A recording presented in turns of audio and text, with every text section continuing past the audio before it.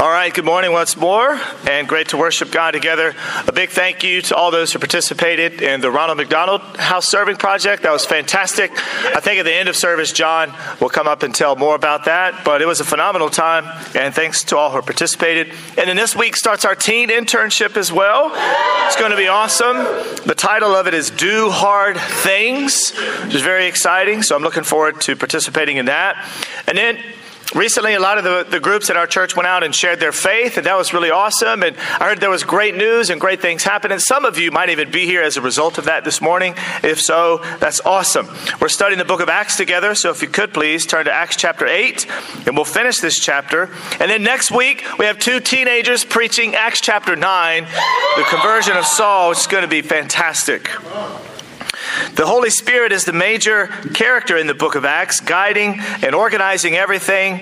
And this morning we'll look at how the Spirit really continues to move in the church and how we can imitate it as well. And so we'll pray and we'll read together and talk about three ideas that really help us in our modern day Christianity to follow the gospel more closely. Let's pray together.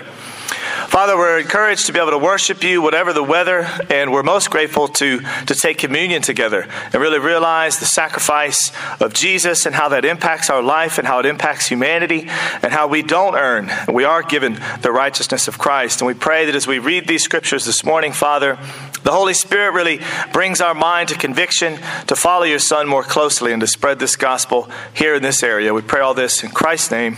Amen. Starting in Acts chapter 8, we'll read verse 26. This is a common passage we've heard probably many times throughout our Christianity. And prayerfully today, we'll learn something new from it and take away something we can apply to our lives. Starting at verse 26, this is the story of Philip and the Ethiopian eunuch. In verse 26, now an angel of the Lord said to Philip, go south to the road, the desert road that goes down from Jerusalem to Gaza. So he started out, and on his way, he met an Ethiopian eunuch, an important official in charge of all the treasury of Candace, which means Queen of the Ethiopians. This man had gone to Jerusalem to worship, and on his way home was sitting in his chariot reading the book of Isaiah the prophet. The Spirit told Philip, go to that chariot and stay near it. No more real instructions other than that. Go over there, stay put. And in verse 30, then Philip ran up to the chariot and heard the man reading Isaiah the prophet. Do you understand what you are reading? Philip asked. How can I? He said, unless someone explains it to me. So he invited Philip to come up and sit with him. This is the passage of Scripture the eunuch was reading. He was led like a sheep to the slaughter, and as a lamb before its shearers is silent, so he did not open his mouth. In his humiliation, he was depraved of justice. Who can speak of his descendants? For his life was taken from the earth. The eunuch asked Philip, tell me, please, who is the prophet talking about? Himself or someone else? I mean, this guy is clearly keen to know more. How can I understand unless someone explains it to me? Tell me, what does this really mean? And then in verse 35, then Philip began with that very passage of Scripture and told him the good news about Jesus. As they traveled along the road, they came to some water, and the eunuch said, look, here is water. What can stand in the way of me being baptized? Which is awesome. If you didn't know, our brother Tim said got baptized last week. Nothing stood in his way. He got baptized on Sunday. Where is he? He's here somewhere. I saw his face. There he is. Tim was baptized. And he gave orders to stop the chariot. Then both Philip and the eunuch went down into the water, and Philip baptized him. When they came up out of the water, the Spirit of the Lord suddenly took Philip away, and the eunuch did not see him again, but went on his way rejoicing. In verse 40, Philip, however, appeared at Azotus and traveled about, preaching the gospel in all the towns until he reached Caesarea. So Acts chapter 8 is the beginning of the gospel spreading further and further out from Jerusalem. Up until chapter 7, it's mainly centered in Jerusalem. And then in chapter 8, Philip, one of the 7 that was chosen to help meet needs, gets selected, and he goes and he starts preaching in Samaria. People start converting. Now, the Ethiopian eunuch is really the first convert outside of Jerusalem and Samaria. So the gospel is starting to spread to all the earth. And then we see Saul in chapter 9, an important convert there. Cornelius in chapter 10. So Luke is showing, look, the gospel is starting to infiltrate the entire world. And in this morning, we're going to look at 3 points that we learn from this text. We're going to learn about the Spirit, because it is the major agent that creates everything in this passage, in the Bible, and in our lives. We're going to talk about setbacks, and we're going to talk about suffering. Point number 1 about the Spirit, it's clearly setting everything in motion in this text here, throughout the book of Acts as well. It's interesting that this eunuch came to Jerusalem to worship. He didn't meet any of the disciples who are all in Jerusalem. All the apostles are still in Jerusalem. Plus, once he meets Philip, Philip doesn't say, you know what? The apostles are back in Jerusalem. Why don't you go back there and they'll really teach you the gospel? They walked with Jesus. And instead, the Holy Spirit arranged for this private Bible study between the Ethiopian eunuch and Philip. In verse 26, an angel is the person who tells Philip, go over there to that road. And in the Bible, the Spirit often prompts angels to do these things. So we see the Spirit beginning to nudge Philip in the direction. And in verse 29, it's very clear. The Spirit told Philip, go to that chariot and stay near it. I'm not going to tell you what to say. I'm not going to tell you how to word it, how to package it. Just go over there and stand there. And he does, and that's what the Spirit does. And it's not a coincidence that the eunuch is reading from Isaiah. Clearly, the Spirit had brought all this together, because if you read the entire passage from Isaiah 52 to Isaiah 56, in that text, here's exactly what it says. Let no foreigner who is bound to the Lord say, and let no eunuch complain, I am only a dry tree. For the Lord says to the eunuchs who keep my Sabbaths, who choose what pleases me and hold fast to my covenant, I will give them a memorial and a name better than sons and daughters. I mean, he's reading this passage that talks about Jesus and eunuchs. This is not coincidence. It's clearly the Holy Spirit that orchestrated all of this. And then to finalize it in verse 39 and 40, Philip gets snatched away by the Holy Spirit somehow and ends up in another place preaching the gospel. And this is a radical thing for the early church to see. Is this guy was darker skinned, he's Gentile, and now he's become a Christian. And it was radical for Philip because he's kind of the trailblazer in this sense. He's the one that goes to Samaria, starts preaching, people become Christians, and now he meets somebody completely different, preaches the word to him, and this guy becomes a Christian as well. It's very radical. But it's not Philip that was radical. It was the Spirit that set everything in motion that was radical. Philip was just open to align himself with the Spirit. As we read through the Bible, you'll see the Holy Spirit is a trailblazer by nature. It opens doors. It opens paths for people. If they want to align themselves with God, they can align themselves with the Spirit and blaze new trails. That's what happened with Philip.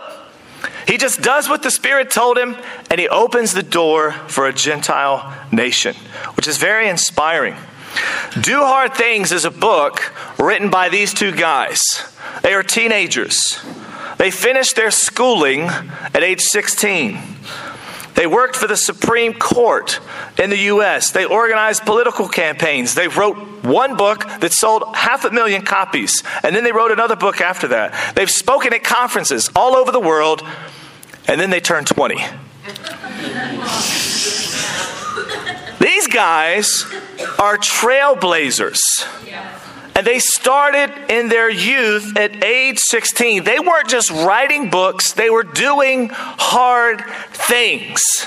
And these guys speak at Christian conferences all over the world. And they just basically put themselves in a position to be used. And it took off. And that's kind of the whole context of what our teen internship is about.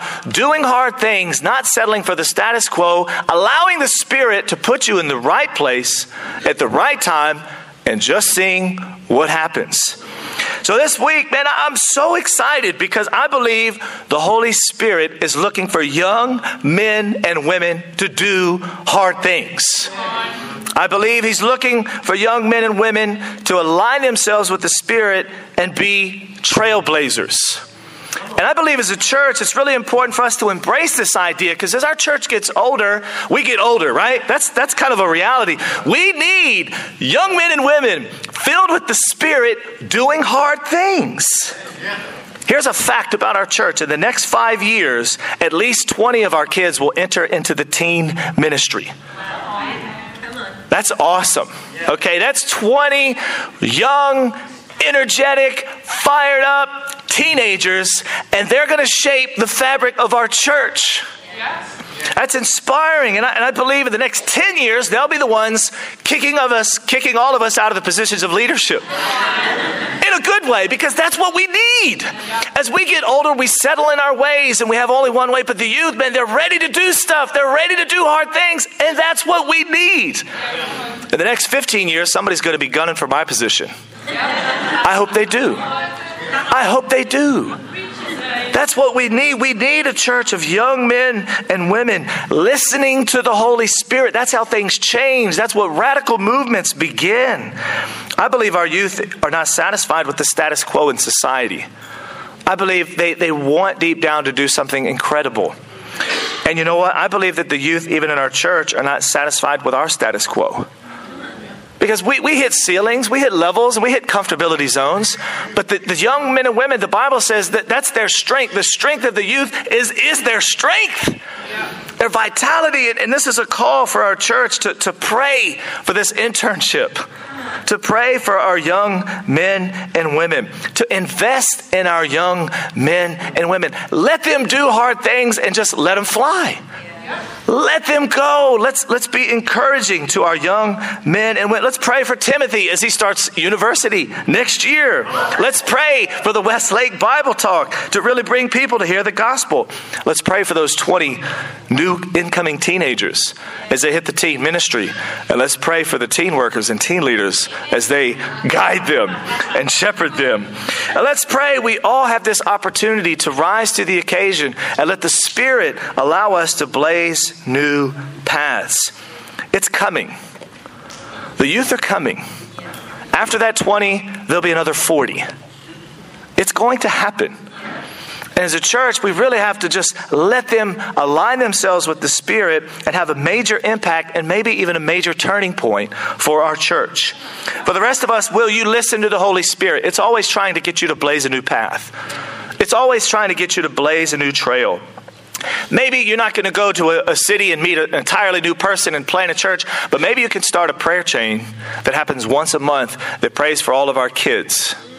Maybe you can start a prayer chain for people that are starting to study the Bible. Whatever it is, you can align yourself with the Spirit and be a trailblazer as well. Amen? The Spirit helped Philip be a trailblazer. It can also help us. Point number 2 is about setbacks. The Ethiopian eunuch is a great example of somebody overcoming spiritual setbacks. If you're not aware, get ready. A eunuch is a male person who's been castrated. That prevents him from mingling with any of the royal women and allowing any children to be produced because he works in the royal court. So he's limited in that fact, but he's also limited spiritually. In Deuteronomy 23, it says, those in that position cannot enter the temple. So just naturally, he's already at a setback. He can't have kids. He can't enter the temple. In any case, the Bible says that he goes to Jerusalem specifically to worship in verse 27. He's not a Jew. He's not grown up with the law, but he's heard about God. And he's curious about God. And he's curious enough to travel over 900 kilometers in a chariot to go to the temple. And imagine, he's probably not aware that when he gets to the temple, there is a sign on the temple that doesn't allow Gentiles to enter past a certain point. So imagine his disappointment or his potential disappointment as he travels to Jerusalem, gets out of his chariot, he gets ready to come to church. He says, "What's up, Olaf?" And Olaf says, "Bro, you can't come in here. You're a eunuch." I mean, what are you saying? I drove 900 kilometers to come and visit. And imagine the potential anger, rage, or bitterness at Olaf or the church by saying, you don't understand. I've traveled all this way. But even after this potential disappointment on his way home, in verse 28, his curiosity leads him to continue to read the Bible. And that's what he's reading in verse 28. On his way home in his chariot, he's reading the book of Isaiah the prophet, and that's when the Spirit brings Philip over to him. Now, this could have been a big setback for this eunuch. Say, hey, you know what? I've had it with this religion. They're not going to allow me in the temple. I'm out of here. But his curiosity kept him going despite his setbacks. This is a man named Wayne Gordon. He's in his late 80s, probably close to 90 now. His parents were slaves in the United States. His mother died when he was 7 months old from starvation. His father remarried and with his stepmom moved away about 50 kilometers and lived in slave quarters, essentially.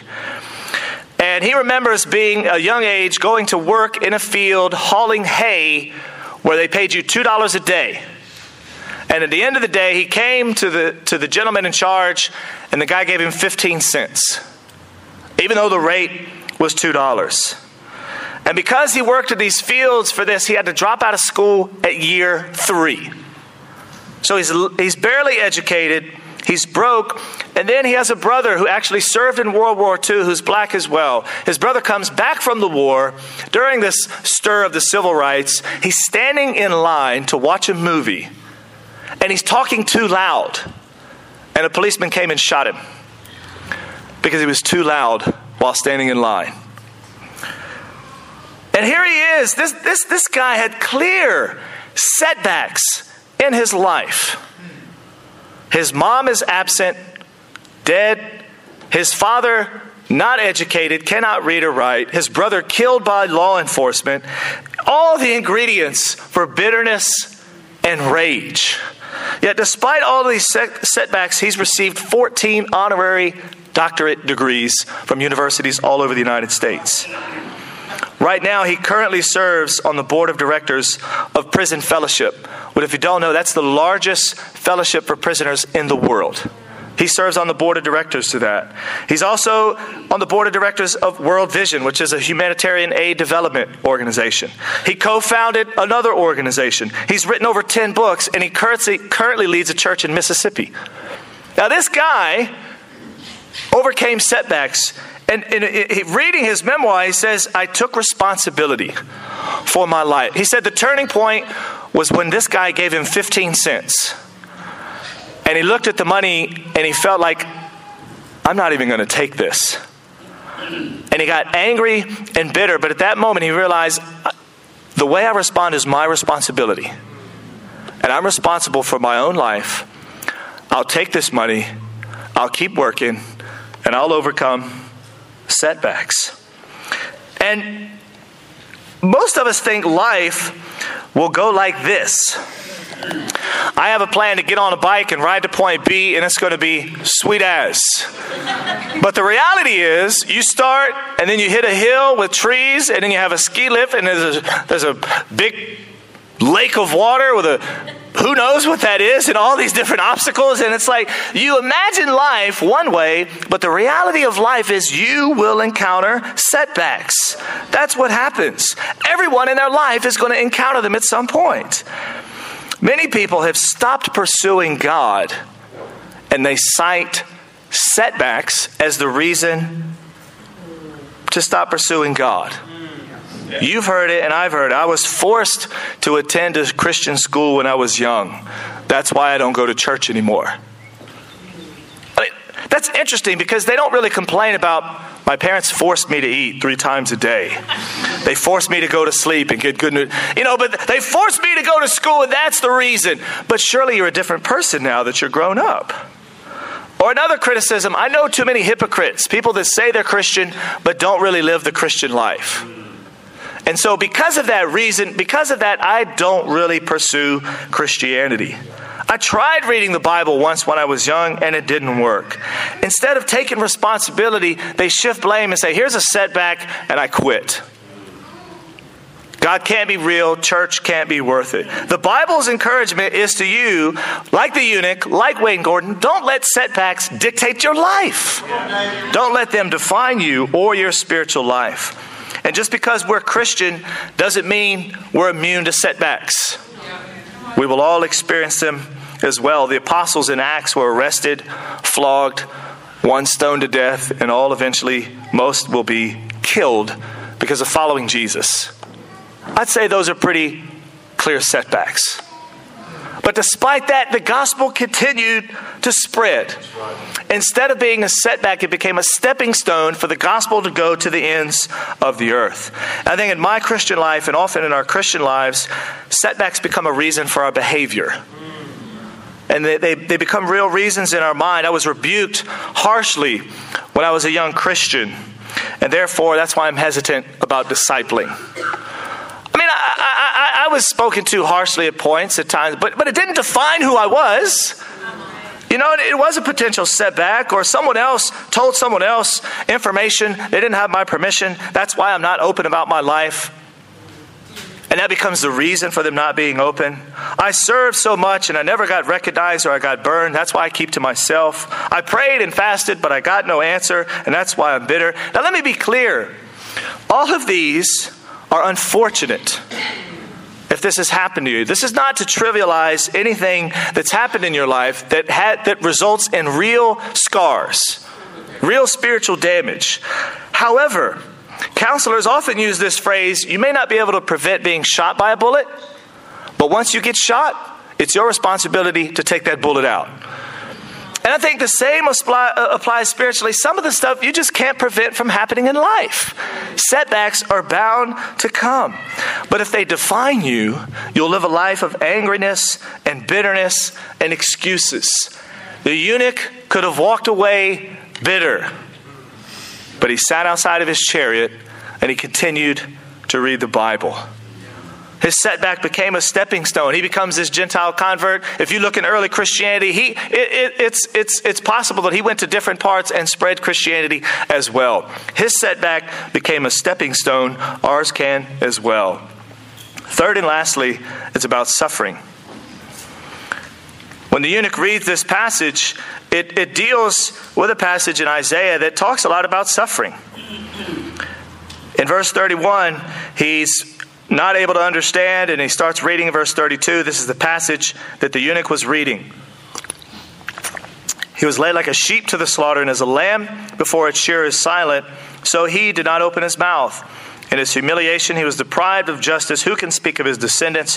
For his life was taken from the earth. This is taken straight out of Psalm 52 and 53. Why is that important? Isaiah is the most quoted prophet in the New Testament. This passage, Isaiah 52 and 53, is quoted almost 40 times in the New Testament alone. And every time it has this connection to suffering.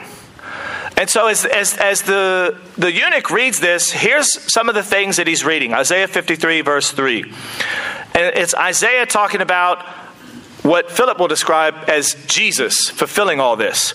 He was a man of suffering, familiar with pain. The next verse, verse 4, surely he took up our pain and bore our suffering. Yet it was the Lord's will to crush him and cause him to suffer. After he has suffered, he will see the light of life and be satisfied. As the eunuch reads these concepts and ideas, and this image of suffering emerges, he asks Philip, who is being talked about here? Is it the prophet? Or is he talking about someone else? Because suffering is common to all humanity, right? We've all experienced some level of suffering, whether it's on the basis of our own bad decisions or mistakes and we suffer, or innocent suffering. We see hundreds of thousands of refugees suffering innocently. But in this passage, it's a different type of suffering. It's someone suffering on behalf of someone else. And that's a bit foreign because it says that this guy took up our suffering and God's will was to crush him. Isaiah in this passage is saying one man will suffer for the entire nation of Israel. One man will suffer for humanity.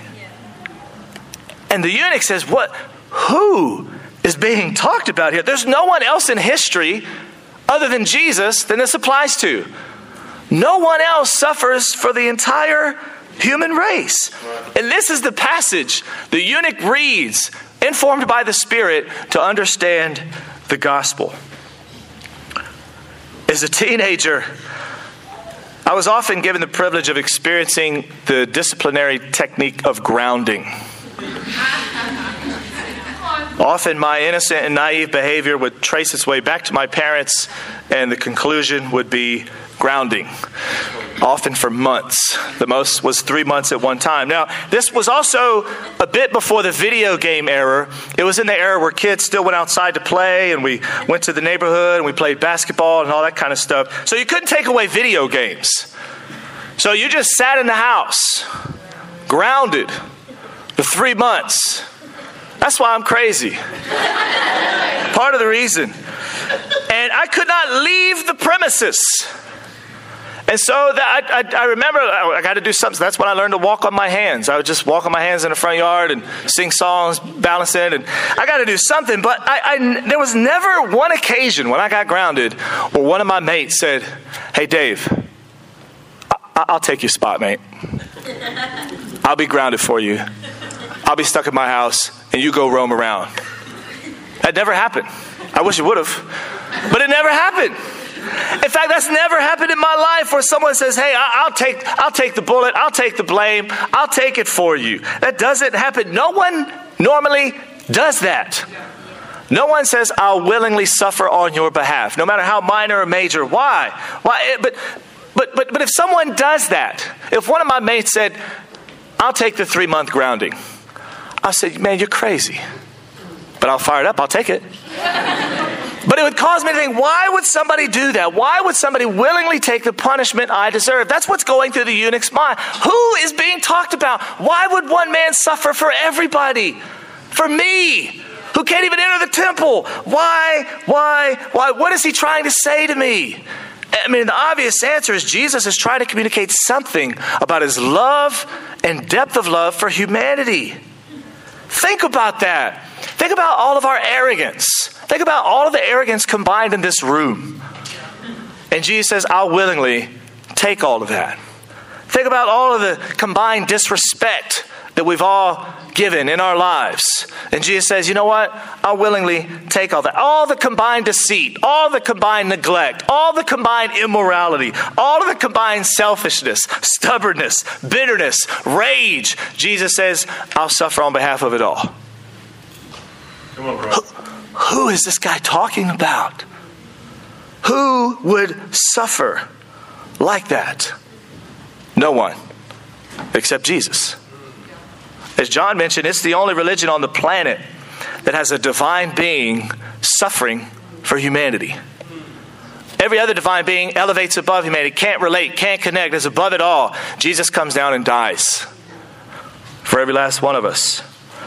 And I believe that when we come together on Sundays, it is to take communion, it is to understand the cross, because that is the only ingredient for long-term change. Yeah, that's correct. That's the only ingredient for long-term change. If you want to know how to grow in your Christianity, yes, you can read, and yes, you can study, and yes, you can read books and commentaries, but to the depth that you understand the cross is to the depth that you will continue to change. It illuminates everything about your Christian life. The cross and the suffering of Jesus continues to motivate all of us to follow him more closely. It creates loyalty. When I stop, reflect, and meditate on a man who willingly suffered all the way to death for me, it creates a sense of, man, I got to be loyal to this person. To be loyal to this person for the rest of my life. It shatters my own view of goodness. No matter how good I think I am, I would never do what Jesus did. It shatters that view, and it opens my eyes to the suffering of others. And when other people suffer, I say, man, Jesus suffered for them too. It's all, and the eunuch gets this. He gets it because he's limited. He's suffering. But Jesus suffered for him as well. And I believe as Christians, we all have to be constantly moved by the suffering of Jesus. Because that's what will help us grow and continue to grow in our Christian lives. As we've looked at this passage this morning about Acts chapter 8 and the Spirit continuing to push the gospel to the ends of the earth, let's all be reminded that the Spirit is always the major agent of change. And let's be prayerful and let's be encouraging to our young men and women this week as they do hard things and align themselves with the Holy Spirit. Whatever setbacks you've had in your life, don't let them define you. The eunuch is an illustration of someone who overcomes and uses his setbacks as stepping stones. And lastly, to continue to grow in your Christian life, it's all about reflecting on Jesus, the cross and the suffering which continue to help you grow in your understanding as well. Amen.